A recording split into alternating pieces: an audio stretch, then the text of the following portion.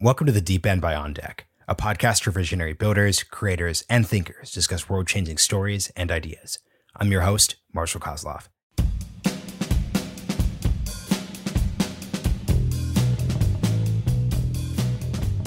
We should be able to push a button and get a part. There should be a factory in a box, essentially, that people have access to, because the applications that it can push forward are just immense. I mean, we mentioned medical, aerospace, automotive. I don't think people realize quite how much the future is going to be 3D printed. The sad reality, though, is that it's just not where it needs to be.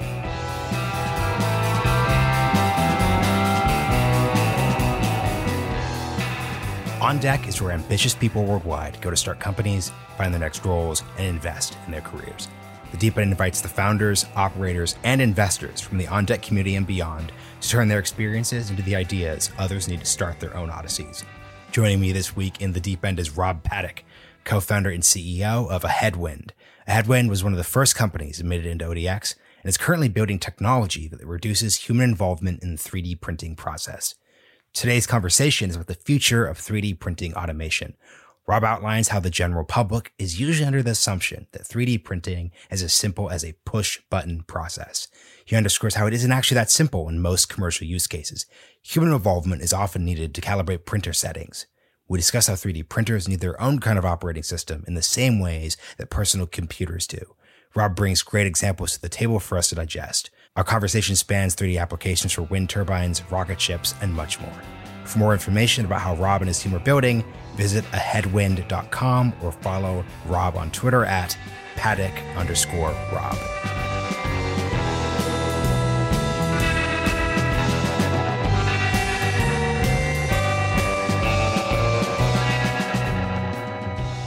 Rob Paddock, welcome to The Deep End.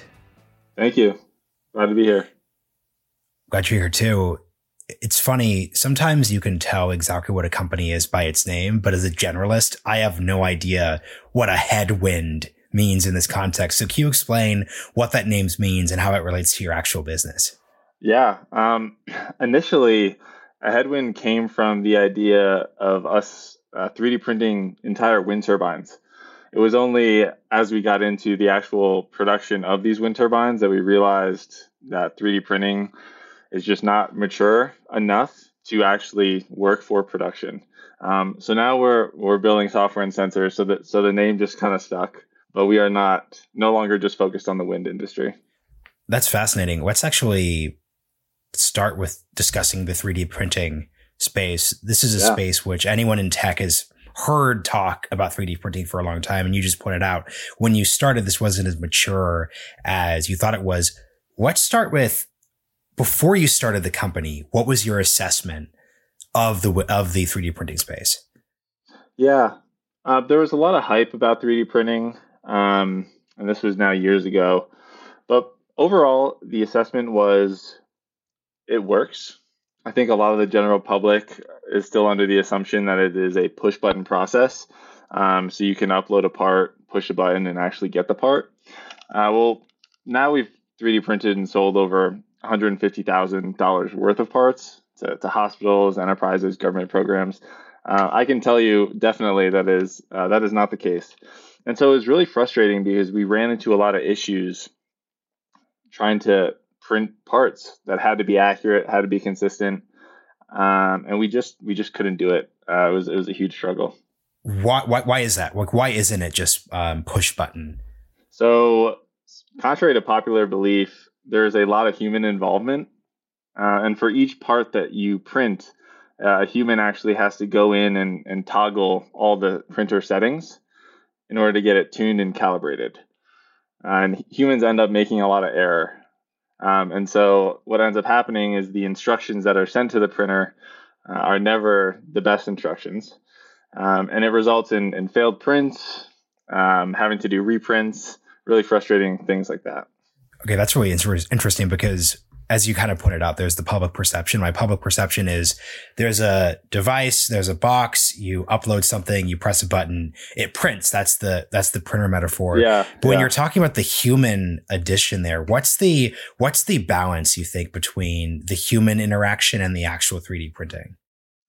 We think there should be no human interaction. We believe strongly that 3D printing should be completely data driven and automated. That is not how it works today. And what you see is these PhDs, these industry experts who have been around forever. They can bend these 3D printers to their will and come out with incredible parts. But for the 99% of the population, they cannot do that. And so it just ends up in disappointment. I'd love you to actually talk about those PhDs then. So I guess what you're getting at is, if we think of the public demonstrations of, look at what this person produced or did in this or that way, that is not obviously anywhere near to the average idealized user of this type of technology. So just talk about the work that talk about what that top 1% is doing in the space. Yeah, I think there's a little bit of a availability bias, right? Everyone who can 3D print is posting about it, talking about it. They're qualified to teach others about it. And so that's really all you see is this sort of 1% ish who is, again, bending these printers to their will and producing incredible parts. But again, that is just not the way it works for everyone else. Man, I'd love for you to talk about this idea of bending to will, because as I just look at my MacBook right now, I'm just realizing that everything is just push button. It seems obvious, but I've never heard that word, but I press leave studio, we leave studio. I turn up the mic, we turn up the mic. What's it just like to engage in a technology space where it just actually isn't that intuitive? You can imagine trying to use a PC without an operating system. That's sort of how it is to use 3D printers. That's the best analogy. Help me through that analogy, because I don't know, I'm not going to ask your age, but I was born in 1992. So I literally cannot comprehend a computer without an operating system. So just explain what you mean by that metaphor. Yeah, essentially, you can't use a computer unless you know how to code and actually program it yourself. Before this software layer that is the operating system, that sort of took the computer and put over this layer of abstraction so that people can go in and have everything be push button. Well, before that, you needed to know how to program, to code, to actually create these systems on the computer by yourself. And today, 3D printers don't have that operating system layer that they need. So to stick with the operating system metaphor, something Bill Gates would obviously talk about at the dawn of the personal computer is you would have a personal computer in every home. Is the world that you're building towards a world where there's a 3D printer in every factory, in every garage? Like, how do you think about the world you're trying to build here if you're arguing we don't have the operating system yet? Yeah, I'm not one to push the narrative of we're going to have one in every home. That's going to be very far in the future, at least. What I do believe, though, is that every business that operates in the world of atoms is going to have a 3D printer. And the reason for that is because you can make parts that with 3D printing that just aren't possible with traditional manufacturing. And so give me an example. Like, what's something that you can't do unless it's 3D printed? We can look at like electric vehicles as an example. If you're trying to lightweight a part, so let's say you have an electric vehicle and you're trying to extend its range, you want to make the car as light as possible, right? Only 3D printing is going to give you the ability to design parts with total freedom. It doesn't compromise you in the actual designs that you can make. And so instead of, it's a little tough to explain. There are certain limitations with traditional manufacturing in the actual geometries that you can make. And so it's never the perfect optimization of strength to weight, for an example. But with 3D printing, you don't have those constraints. And so you are able to make a piece completely optimized where the material is only where it needs to be to hit certain strength and weight specifications. Does that make sense? And it does. And I don't want to spend too much time on the company pre-pivot, but I'm just curious, why did you start with wind turbines specifically? Yeah. We saw a huge opportunity to actually lower the levelized cost of wind energy. Essentially, the idea was to lower sort of the capex of wind turbines by 3D printing wind turbines. And funny enough, we actually ended up working with the largest wind blade manufacturer in the US, and we're part of some research that actually is really promising and driving down the cost of wind energy. But the idea that we were able to 3D print an entire wind turbine just wasn't possible with the technology that existed a couple years ago. And do you think it's true that the impossibility factor there is going to move across categories? So not merely just a wind turbine, but also other types of, let's just say, promising areas where when it comes to lowering costs. Would you say that's true?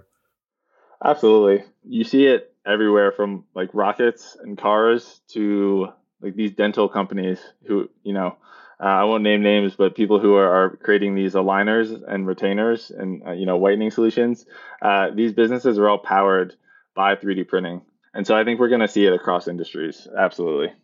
I don't expect you to name names, but you said name names as if that'd be a bad thing. I'm just curious what you meant by that. So people don't love to brag about what they can't do, and so there's some big dental companies, they're startups, venture backed, that are doing these retainers, personalized mass customization, right? Right now, they 3D print the molds for every retainer. This mass customization would not be possible without 3D printing. The next step past that is just 3D printing the retainer itself. But again, that's not possible because of the accuracy and consistency issues. So that's just one example. Yeah. So now we're post pivot. Yeah. What are you doing now then? So like you said, you're helping like with specific parts. 150K was a number listed there. Just like help us understand the difference in what you're doing now. Yeah. So before we were 3D printing and selling parts, and we did a lot of it. And then we sort of set out to, well, solve our own problem. And now we're building software and sensors that essentially can attach pretty quickly onto any professional printing system. And it basically acts as the eyes and ears for the operator, automating away a lot of the error prone and human driven processes that we rely on today. Can you help me understand, because you're doing a great job of explaining the technical side, seriously.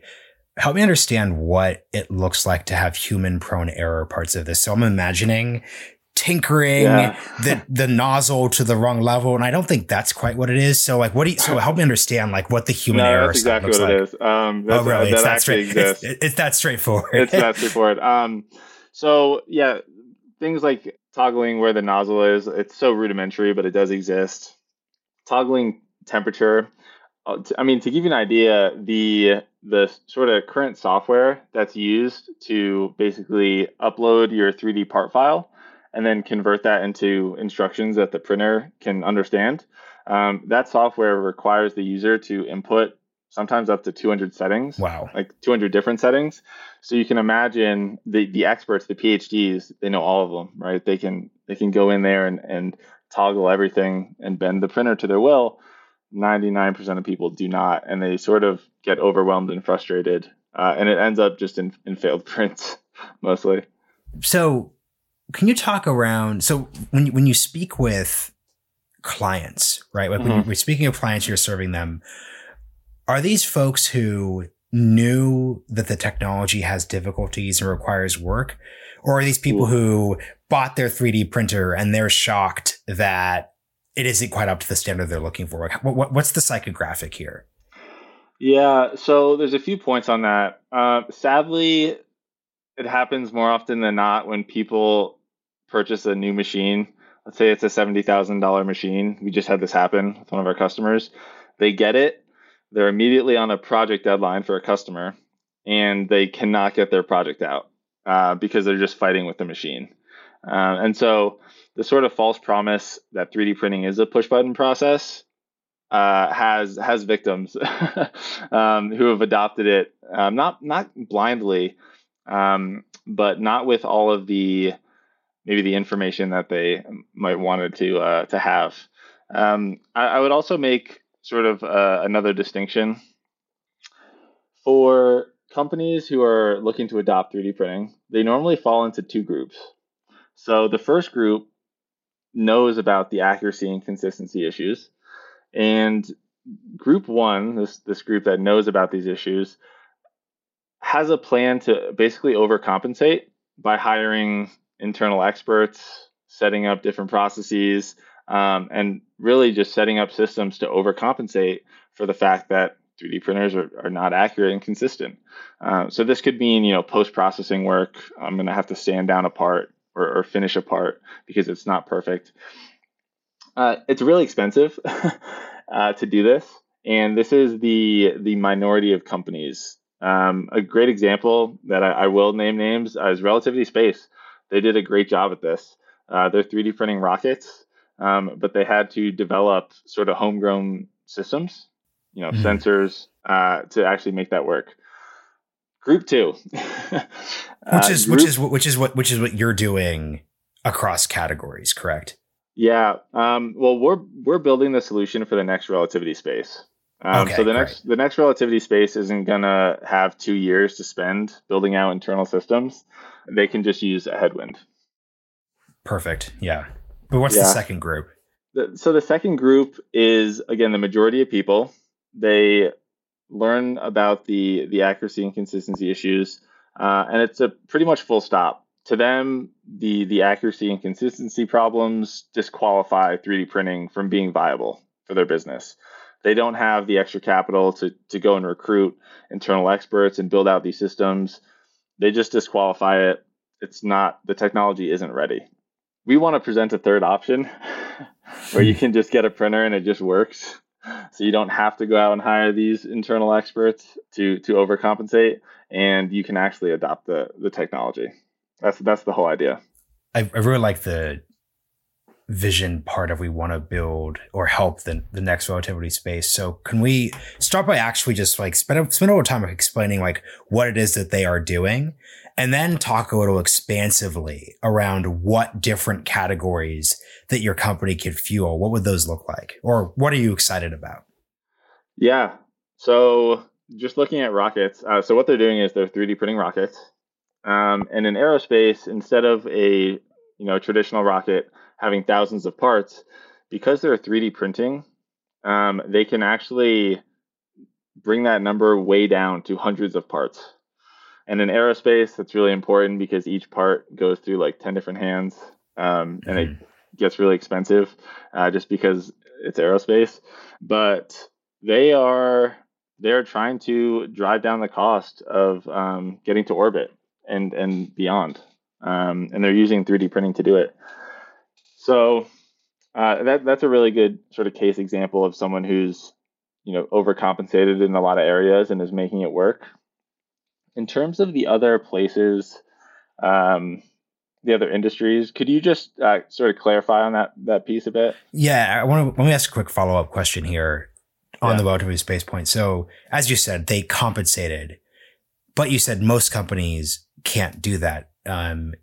Two levels. Is that an issue of timing? Because you said it took 2 years to do it. Is it a question of time, and is it a question then of money? So it's capital intensive to help us understand that part of it. Yeah, time and money. That's it. These systems take a long time to build out, and they require a lot of upfront capital, which most people just don't have to expend. Yeah, and then the second part of the question was, if the goal then is to build the sensors and the tooling capabilities that could enable relativity spaces in different categories, what are some categories that either you're working with now and is like out in the open, or are that you're excited about? Yeah, aerospace and past just rockets is a huge one. The automotive industry. So we've been invited to sort of pitch at some of the larger OEMs in the automotive space. What's an OEM? So like a Ford, Toyota, Honda, sort of, those types of companies. Mm-hmm.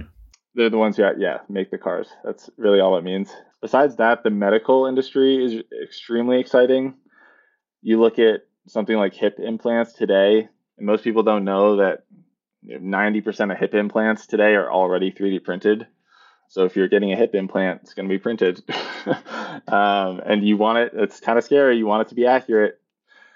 I've heard horror stories on that. So yeah, the medical industry is really exciting. Aerospace, automotive, and I think there's a few companies that are coming out in the construction space too, starting to 3D print homes. And so it's really interesting to see what's happening with home construction in particular. We'll see where that goes, but it looks really promising. Horror stories aside, I'm interested in. Actually, no. Let's not push the horror stories aside. Once again, no need to name names, but like, what actually does it look like when your 3D printed like bone, body part, etc., is screwed up? Like, how has that worked? Multiple surgeries. That's the horror story I'm referring to, where someone has gotten an implant and they've had to, have multiple surgeries to remove it, and then basically, try again because the part is not behaving as it should once it's actually inside the person's body. Yeah, and that's the wild part. I think that what's interesting though in talking about that category, let's move to the positive, is just the 90% adoption in that space. Like what has driven that high adoption rate? Because given the way we started the conversation, it's been, oh, there's like all this hype and it isn't where it is yet. 90%, that's more than hype. So what drove that? Well, it comes down to the simple fact that every person is different. So every person needs a different hip implant. And it would cost a lot of money to, have the tooling and using traditional manufacturing to produce one-offs every time. But in 3D printing, the saying is that complexity is free. It's supposed to be. And so you can actually do these one-offs extremely effectively. That's why, spaces like hip implants or retainers, they each have to be different. And that's where 3D printing shines. So I had a non 3D printed retainer, or at least I assume it was. This is 2008, Marshall speaking. And I have not had to have a hip plant. That's also the whole born in the 90s thing, which is useful. What did that space look like before 3D printing? So were there just like generics that had to be molded? Like, do you have any idea what that looked like? I imagine it was, again, a process driven more by manual processes or manual methods. But I can't sort of speak to what it was before.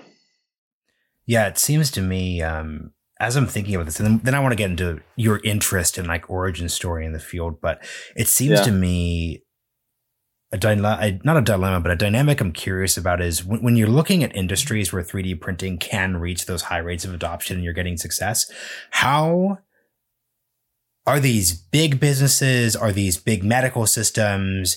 Is it a parts garage around the corner? Like, what scale of either funding or just overall like investment tends to be best suited for the industry and your company today? These are large companies that are pushing to adopt it, like your Apples for, let's say, the production of the iPhone. Like these are on the largest scale of companies trying to adopt and push forward the 3D printing technology. Great. Yeah, no, but that did answer the question. So let's just go to your interest in this field broadly. Yeah, That sustained you through a couple of different pivots there, obviously. So yeah, just yeah, what's your origin story? What attracted you to the space? yeah. Well, I initially studied finance and economics at the University of Denver, and then I actually dropped out to start Headwind with the idea of 3D printing wind turbines.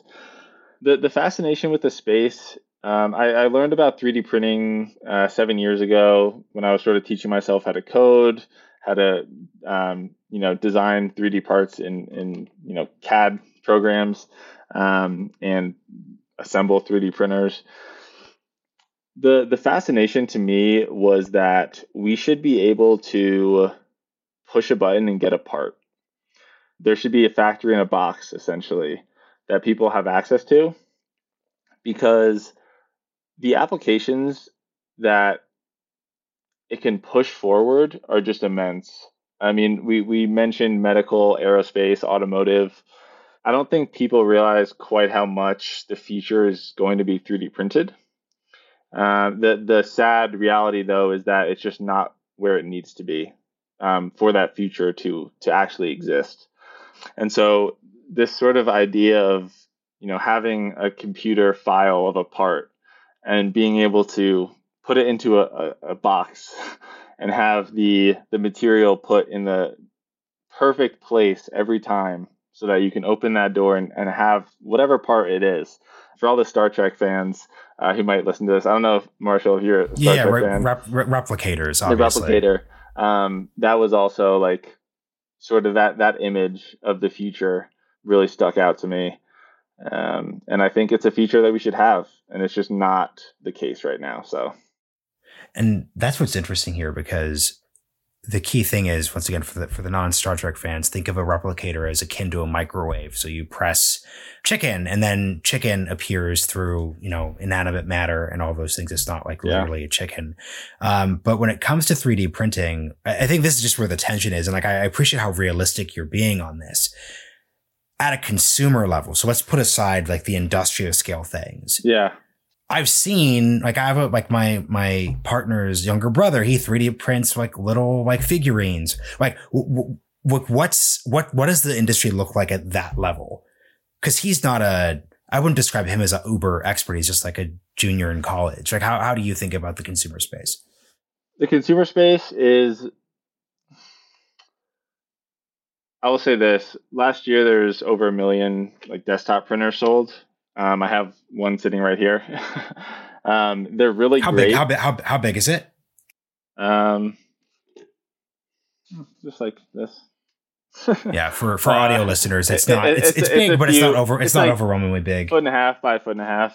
Yeah, they're really great for prototyping, and if you know what you're doing, you can actually create really valuable parts using cheap machines. One example of this is during the pandemic, we printed and delivered face shields to hospitals, and we used desktop printers to do that. Oh, cool! I mean,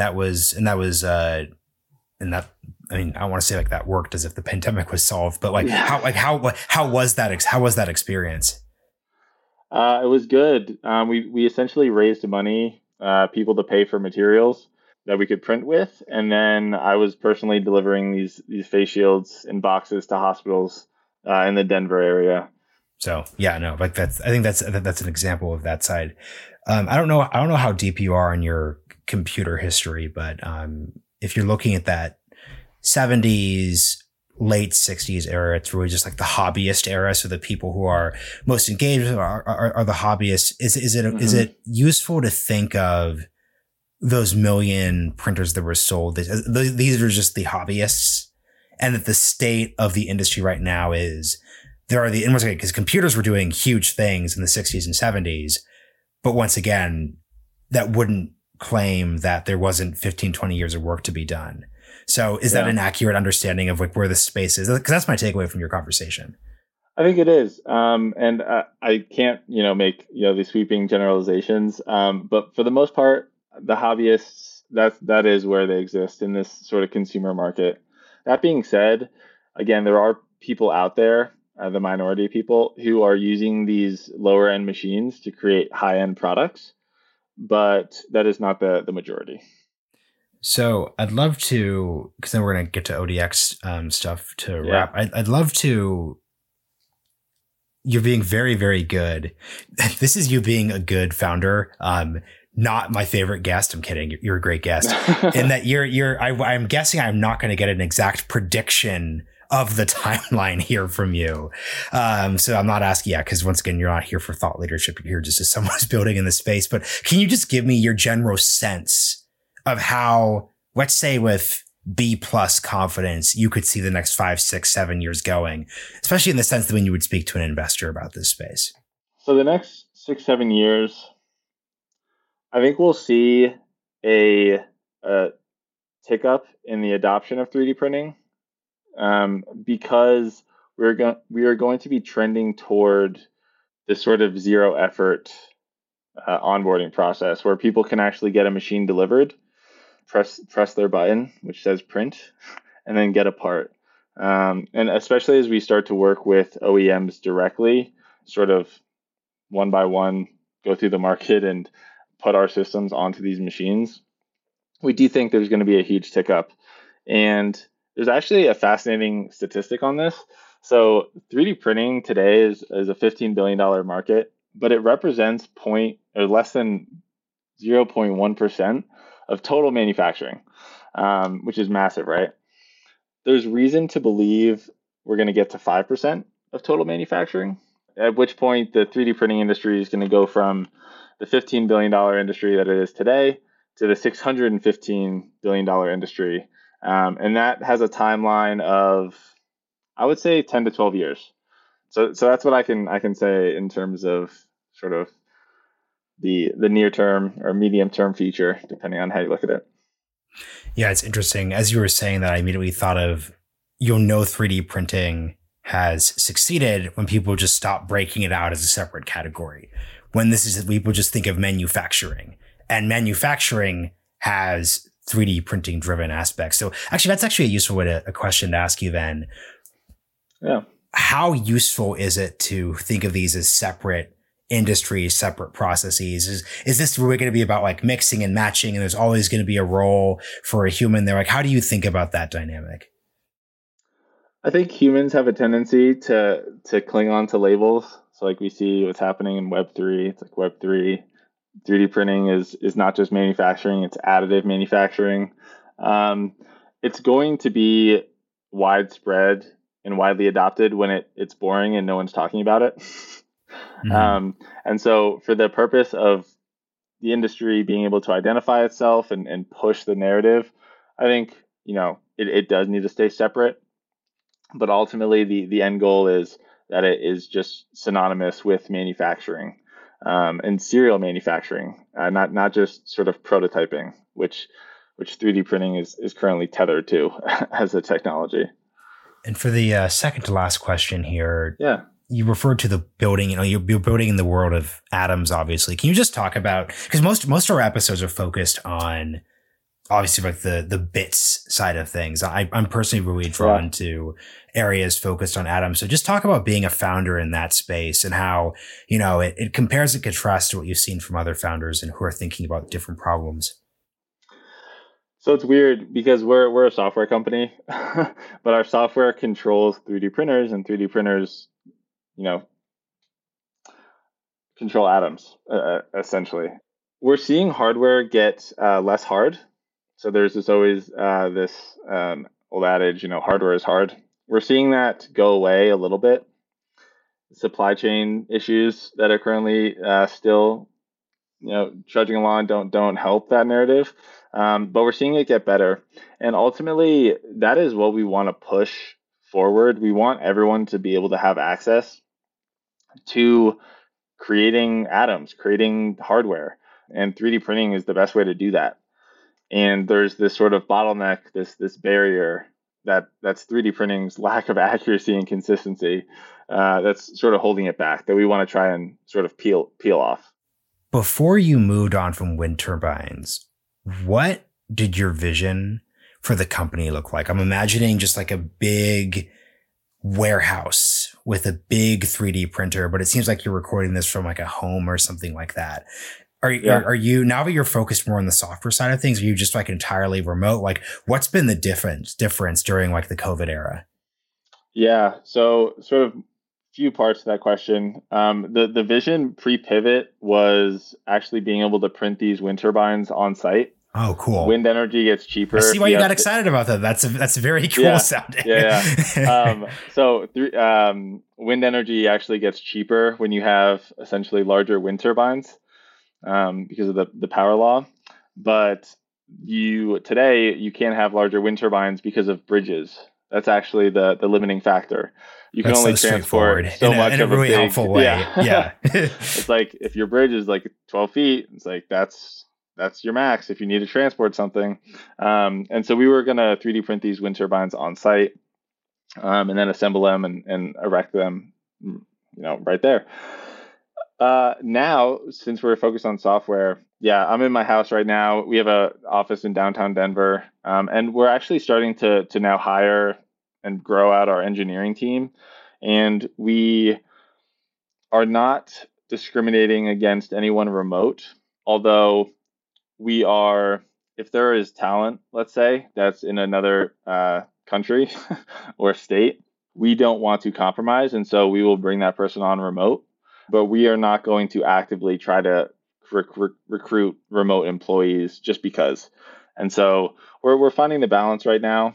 And I'm sure we're going to learn a lot over just the next couple of hires.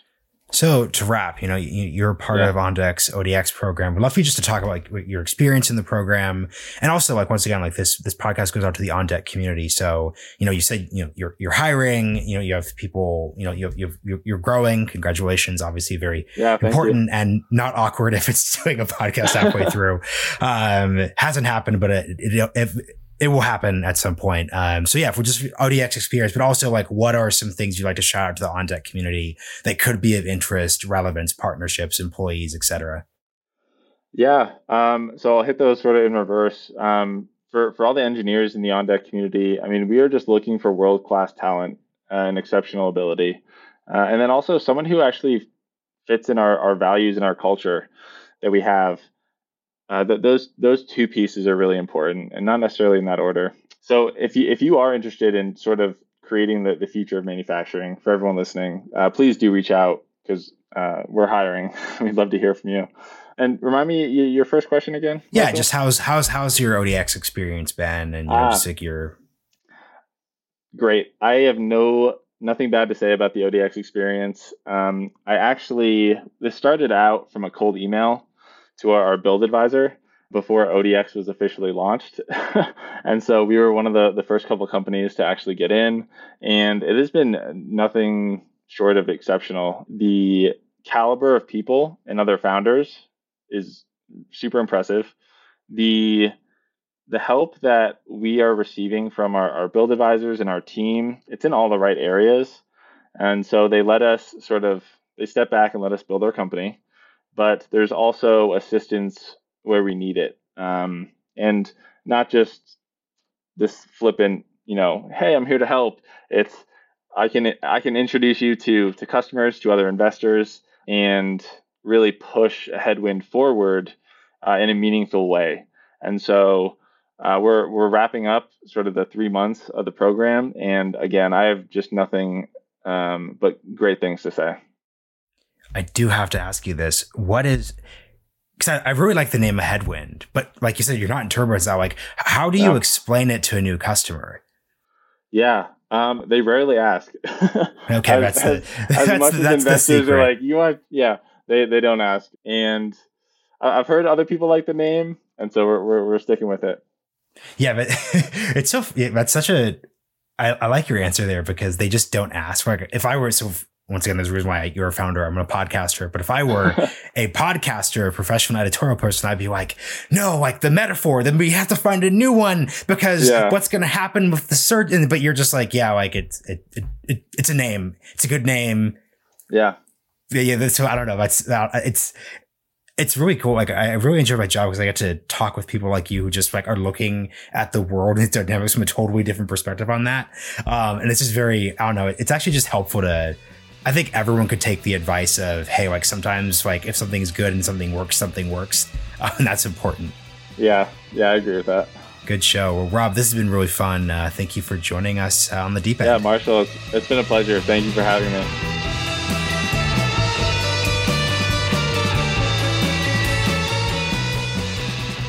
Thanks for joining us in the deep end. If you enjoyed your stay, give us a review on Apple Podcasts and share this episode with your friends and colleagues to help grow the show with us. We've also got show notes and more episodes available at ideas.beyonddeck.com. See you next time.